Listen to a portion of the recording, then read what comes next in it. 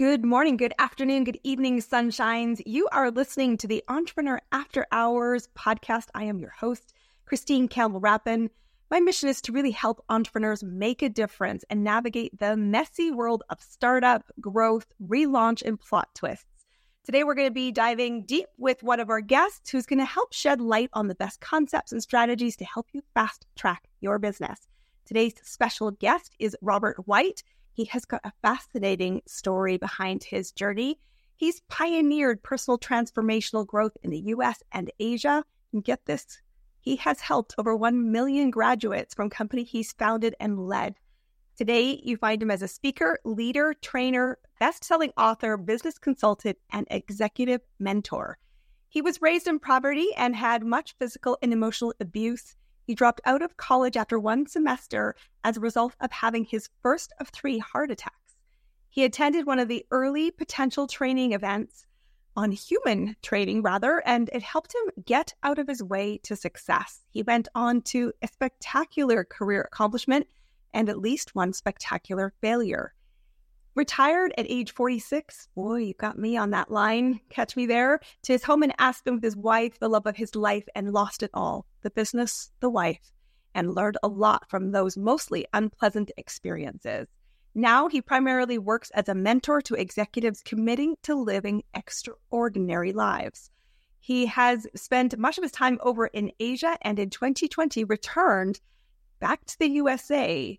He has spoken to audiences from around the world from 15 to 8,500, and he has been presenting to associations, corporations, nonprofit, Rotaries everywhere from Aspen, Colorado to Singapore. He is a best-selling author of Living an Extraordinary Life, which has been translated into traditional Chinese, simplified Chinese, and of course, English. A very, very warm welcome to our podcast. Thank you, Christine. Listening to that introduction, it's one of those I can't wait to hear what I have to say introduction. Me either. I'm blessed to receive very nice introductions these days. Part of it is my rapidly increasing age, I think, and some kind of respect for my gray hair. But the most special thing about me is I'm a pretty average person. I'm undisciplined in some ways. I struggle with my weight. I've been remarkably good at getting married. I've been remarkably bad at staying married. I'm an average kind of person who was blessed with some educational experiences years ago and that I've reinforced over the years and that have helped me with that kind of resume that I do have. I don't want to run away from it. I have accomplished a few things, but I'm a really average guy. Well, you know what I love about what you've just said is twofold. I'm an average human who has done some extraordinary things. And I love the honesty of the journey being up and down, because I always say, what makes a great leader? What makes a great entrepreneur? I think it often comes down to self-leadership. One of the most important tenements of anything is the first person you must lead is yourself. So I want to take us back a little bit to the beginning, because you have had a really eclectic story so far, but I want to know right back at the beginning, did you know that you would write your own story as an entrepreneur?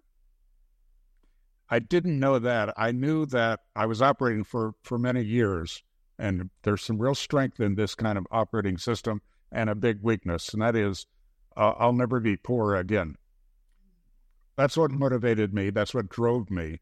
And I found out pretty early in my life that I could meet that goal more quickly and more powerfully with my own business than I could working for someone else. I did get my start in the training business working for 4 years for one of the pioneers in the human potential movement, Alexander Everett. I ran his company, which was the company that sponsored the original training that I went through. I ended up being president of that company and running the business side of the business. So I did work for someone else for 4 years. Tremendous amount of freedom, though, as I look back on it, almost entrepreneurial. And it gave me a grounding in the training business as a business. I think there's truth. There's a comment that I know lit my imagination, which was, somebody will always pay you to build their dreams. Why don't you take the chance to build your own? And there is courage in that statement. And while many of us, spin the yarn of, wow, that sounds awesome, very few actually do take the crusading path of saying, putting themselves out onto the stage of judgment, of having to drive their engine, because when you are an entrepreneur, nobody carries the dream for you. Talk to me a little bit about some of the big pieces of advice. You've come up with a Human Potential Great Mentor. Did they give you some advice and tips that you heeded on your journey? Well, both heated and unheated, of course, are important. In the third of the 4 years with Mind Dynamics, I consented to go through the trainer training to actually work on the content side of the business.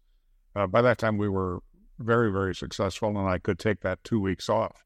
And one of the things that Alexander did in the cover letter for the student manual for these rookie instructors, including me, was that he said basically that the training is proven, and it was, that if you delivered it exactly the way that he delivered it and that it was scripted, you would get great results. And then he went on to say, you still can bring your personality to it, but it's proven. It's a methodology that's proven.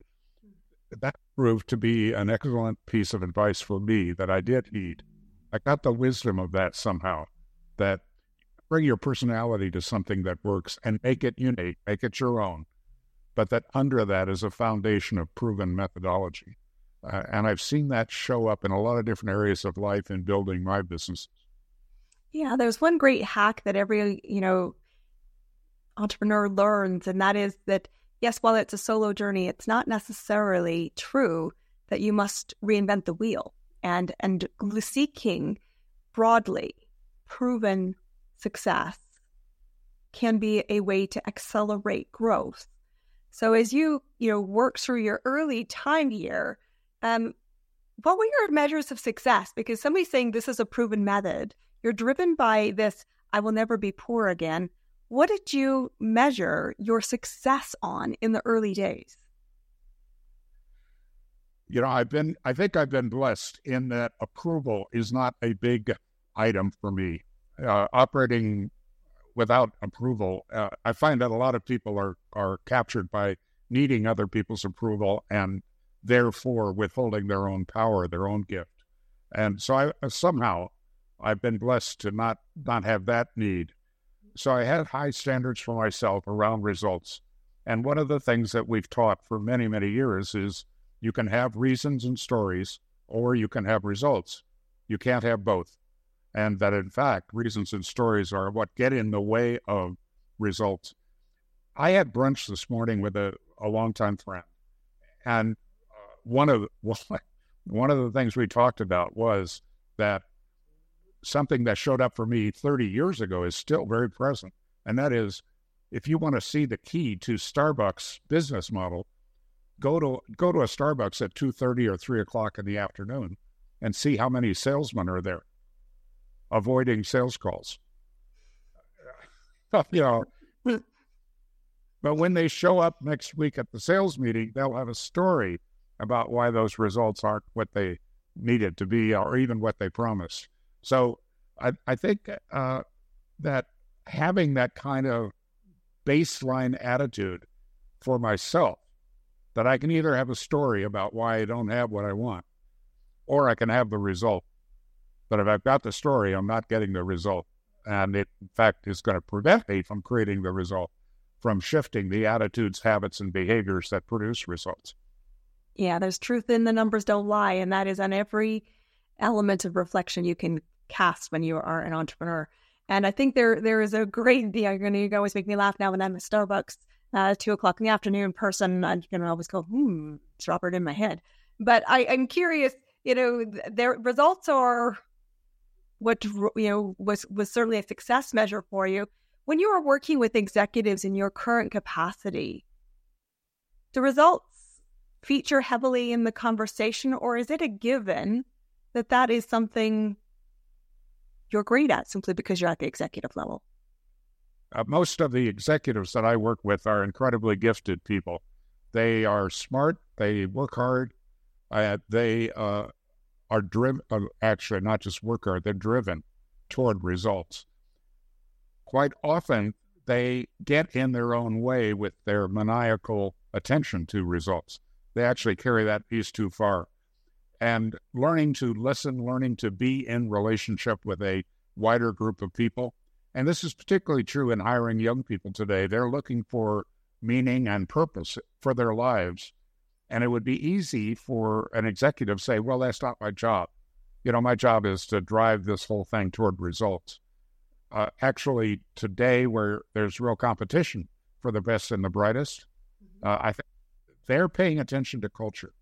They're actually making a few phone calls. They're going online to find out what the corporate culture is in the companies that are trying to hire them. And again, we're talking about the top 10%, the people that everybody wants. Well, you better have a culture that is life-affirming. You better have positive values and be living them. You better be clear about your purpose and your vision, because that's what particularly younger people are looking for. But you can reinvigorate even an old dog like me if you get them excited enough about a compelling vision. So that's what, my point of view is that the only role that is unique to a chief executive is the creation, the communication, and the maintenance of a commonly held purpose, vision, and values. That's their only job that's unique to them. Everything else should be delegated. They should be driving results themselves. They should be paying attention to the culture. It's credited to Peter Drucker and a lot of other people, but truly, culture eats strategy for breakfast. And I didn't come up with that. Maybe Drucker, maybe someone else, but it's absolutely true.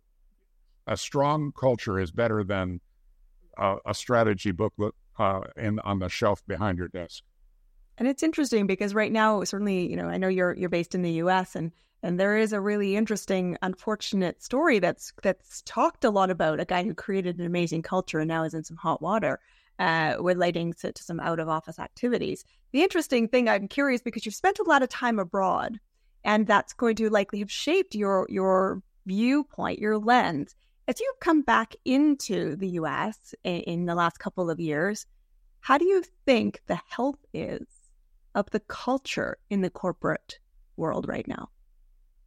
I think executives today are facing all of the usual problems with the product and service and profit margins and all of that stuff. Following their plan, getting enough financing, getting the right people. All those things have always been true as a challenge for senior executives. The piece that I came back from Asia with, and I've spent 23 years of my working life in Japan, Hong Kong, and mainland China. So I've been there a lot. And then I've traveled a lot because I own several businesses spread around Asia. We have 15 training centers in Asia. And the thing that I learned is that the formula it's one of these things that's simple and not easy. The formula is be plus do equals have. Whatever you want to have requires a state of being, and it requires some action, some doing. The Western emphasis is on the doing. The Eastern emphasis is on the being. Who are you being as a leader? Are you approachable, or are you kind of closed off in your own little hut? Are you a good listener, or are you just the guy giving instructions all the time? Are you able to really have a high degree of empathy while simultaneously being ego-driven? Those are qualities that I find in the great leaders. They do have a big ego, but they manage it and they put it out there. But also they're empathic. They can sense, they can feel what's going on in their company. They can, my favorite question with a CEO when I'm first getting to know them is, how's the energy around here? You couldn't ask a question more vague. And I think there's no question that's more important. How is energy around here? Because that's really the job of the CEO today, is to manage energy. I couldn't agree more. And so I'm curious, It's a very, I think, accurate statement of the doing versus being. And I know working with my own coach, that's a very topical conversation right now. We need to be more, do less, be more, do less. Be more is always this current, very focused energy level that we're working on just in my own storyline. But how do we create emerging leaders in the West, in the US, that don't grapple with the gap between doing and being? What's your thought in that? How do we bridge it? How do we create it? Well, our model is in 3 steps. One is completing your past. The second part is learning to better tell the truth about current reality. And then the third one is to actually choose your future as opposed to having it just be an outgrowth of your past, of your patterns, your current belief system. But that piece about completing the past is particularly important for already successful people. There's no way that already successful people didn't hit those bumps in the road along the way where they have some regret or even guilt or shame, or they have past success that they're still living off of. So they drag that past with them in every interaction that they have. And to the degree that, and they wouldn't be in their role unless they had successfully moved past it, pigeonholed it. I'm trying to think of the Bill Clinton thing, compartmentalized it. You know, if they weren't good at that, they wouldn't have progressed in their career. There's just no way. But those items are still there, kind of like undigested food, and in their subconscious. And if they wonder why they don't get along with certain people, they wonder why they make a certain kind of mistake repeatedly. They wonder why there's a lack of joy and fulfillment in their lives. It's usually because of hanging on to things from the past. So really superbly effective people do some work to let go of that past, to shift that energy. And then secondly, to learn to better tell the truth about their current reality. Successful people all operate from stories. They've got a story about what's happening.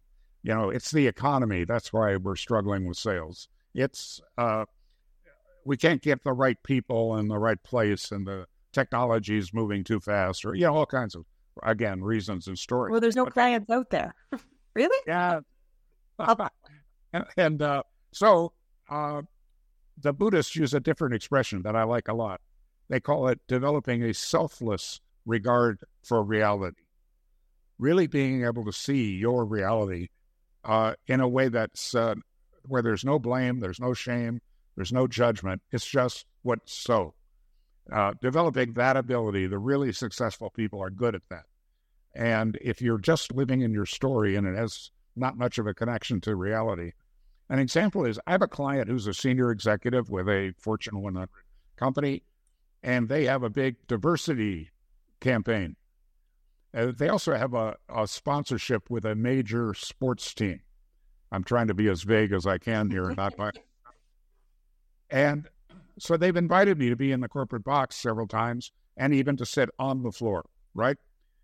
Well, guess who I meet if I go to the corporate box or I sit on the floor? I meet other senior executives of that company. This is a company that says that what they're really about is searching for and recognizing people of color, people of a different religion, different ethnicity. They're not invited to those games. You know, and when I pointed that out to them, they were shocked. And they're just absolutely shocked. It was amazing. You know, the other Zen expression is that fish don't describe water very well. You know, whatever you're swimming in, you don't see it, right? And then finally, if you've done some work on letting go of any negative energy or even super positive energy from your past, if you are getting better at telling the truth about reality, that clears a space for a compelling vision, one that is freely chosen. It's not about what you did, either personally or as an organization in the past. That, you know, that famous line, I'm sure you run into it in your work, well, it's the way things are done around here. Well, almost always the way you think. That might have been good 10 years ago. Boy, there have been a lot of changes in the last 10 years. So that's kind of the model that I work off of, is with senior executives, is helping them and their company let go of the past, tell the truth about their current reality, and then come together toward a compelling vision. You're interesting because you mentioned, obviously just that you were working with somebody who came from a sports world. In the sports world, or even in the high political stakes game, having mentors, coaches is an accepted practice. You don't get to be elite at that high performing level, an Olympian or anything else, without having coaches in your corner. And I love your perspective because I think there's a really visceral reaction to a coach in North America, and that prevents some people from maybe turning on the light bulb to what you're suggesting is a way to exponentially grow. And I don't mean just economically for the business, I mean as a human being, because we go back to that being state. So I'm curious, what's the backstory here?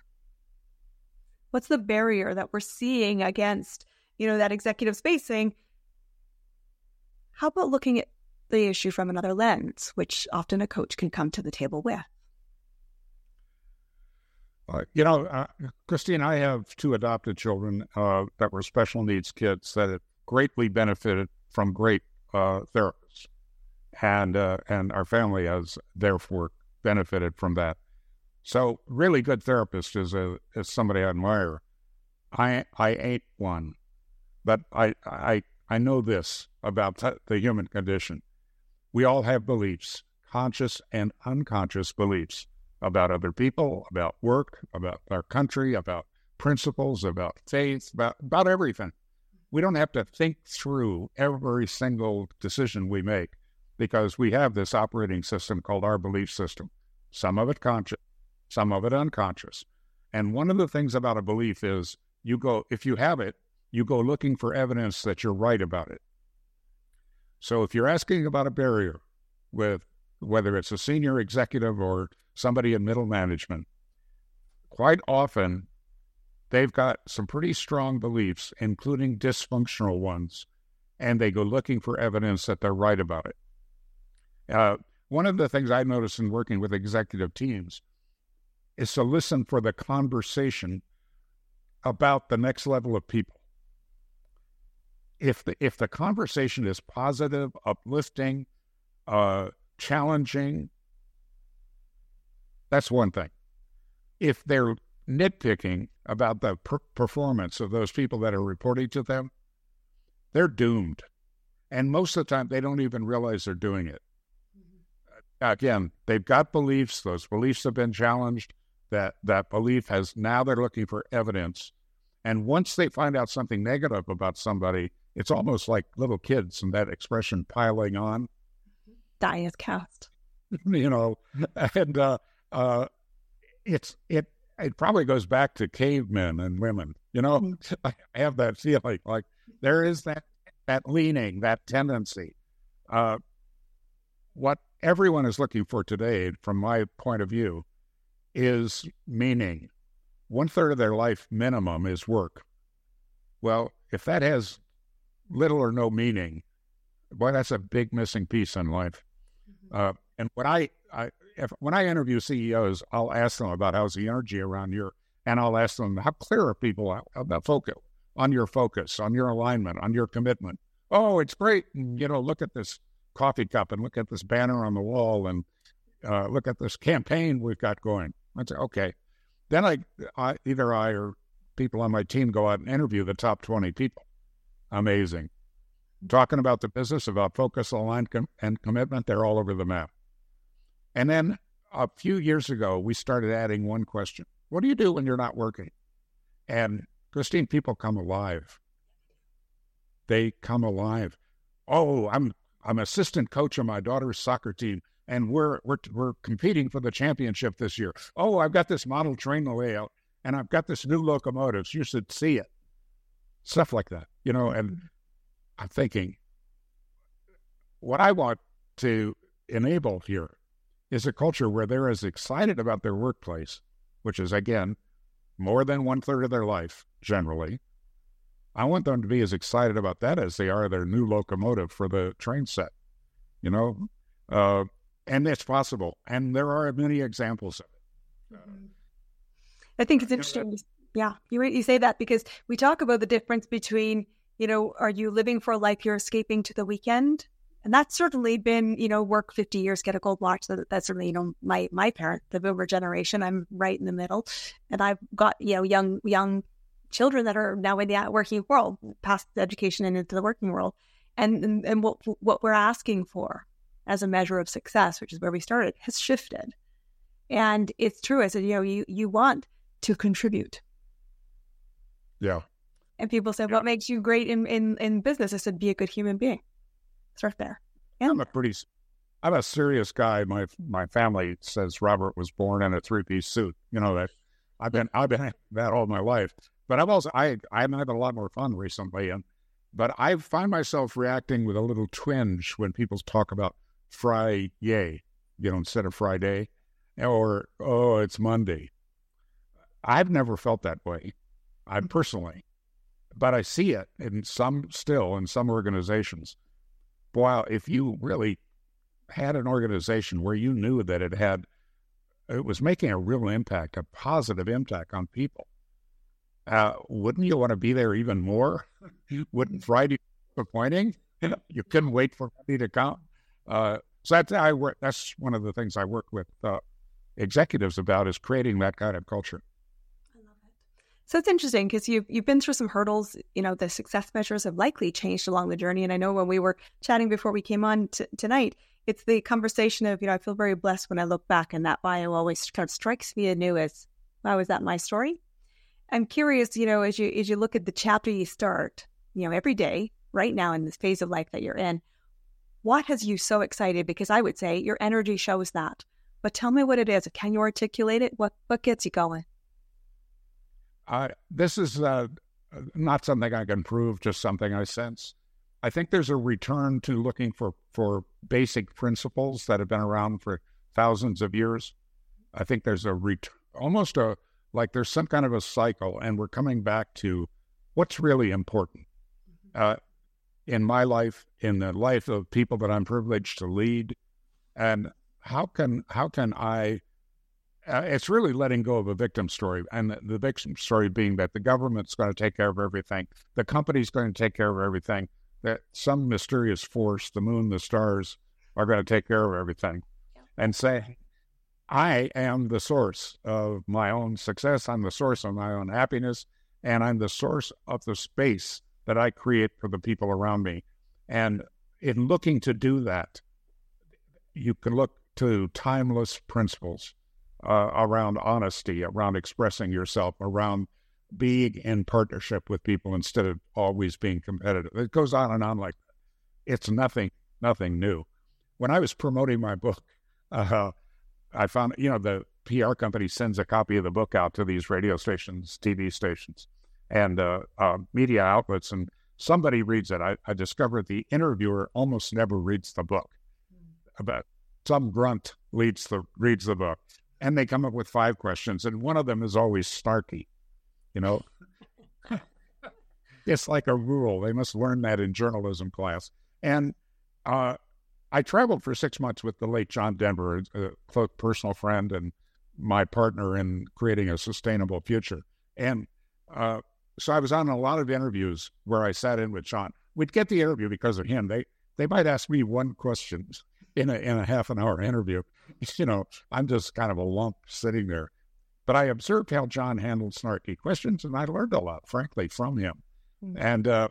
And he was always so gracious and a big smile and all that. Of course, when we'd get out in the limo, he'd explode about the snarky questions. But he never did it on the air. And I learned a lot from that. But I was on a radio interview. They asked a snarky question, and it was something like, well, what makes your book any different than other personal development books? Isn't it just derivative?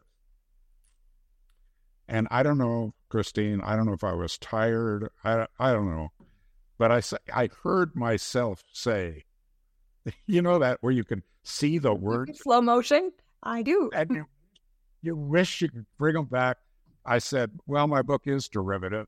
There's only 2 original personal development books, the Holy Bible and Think and Grow Rich. And the moment I said it, the whole purpose I'm here is to sell books. And when I said, I said what I said. I would add Man's Search for Meaning today. I might add the 7 Habits book, the Simon Sinek's book about why today. I think is one of the better books. I think my book is pretty good, and it is a bestseller. But those lessons have been around for thousands of years. Lao Tzu and Confucius and Jesus Christ and Muhammad and all these people that have been studying the human condition forever, and I sense that people are coming back to those timeless principles. And that gives me a lot of hope and a lot of, frankly. I love it. I agree. I think there is a shift, and it's been a great pleasure to hear someone who's been through the adversity, looks back with grace, humility, fun laughter at, oh, wow, I can't believe I did that, because that actually is what great leaders should be. And so I'm very grateful for getting to spend some time with you. This is a wrap, guys. This is the amazing evolution of the entrepreneurial journey. This is the Evolvepreneur After Hours show. And I would like to say, Robert White, thank you so much for being our guest today. Guys, if you have been enjoying this episode, I would ask you, please give a 5-star review and consider coming to be here on the hot seat. Share your story, invite a friend, and be sure to subscribe and watch our future episodes. Until next time, as an entrepreneur, remember, your dreams are calling. It is time to take action, believe, and focus on the being, not just the doing. We will see you at our next episode.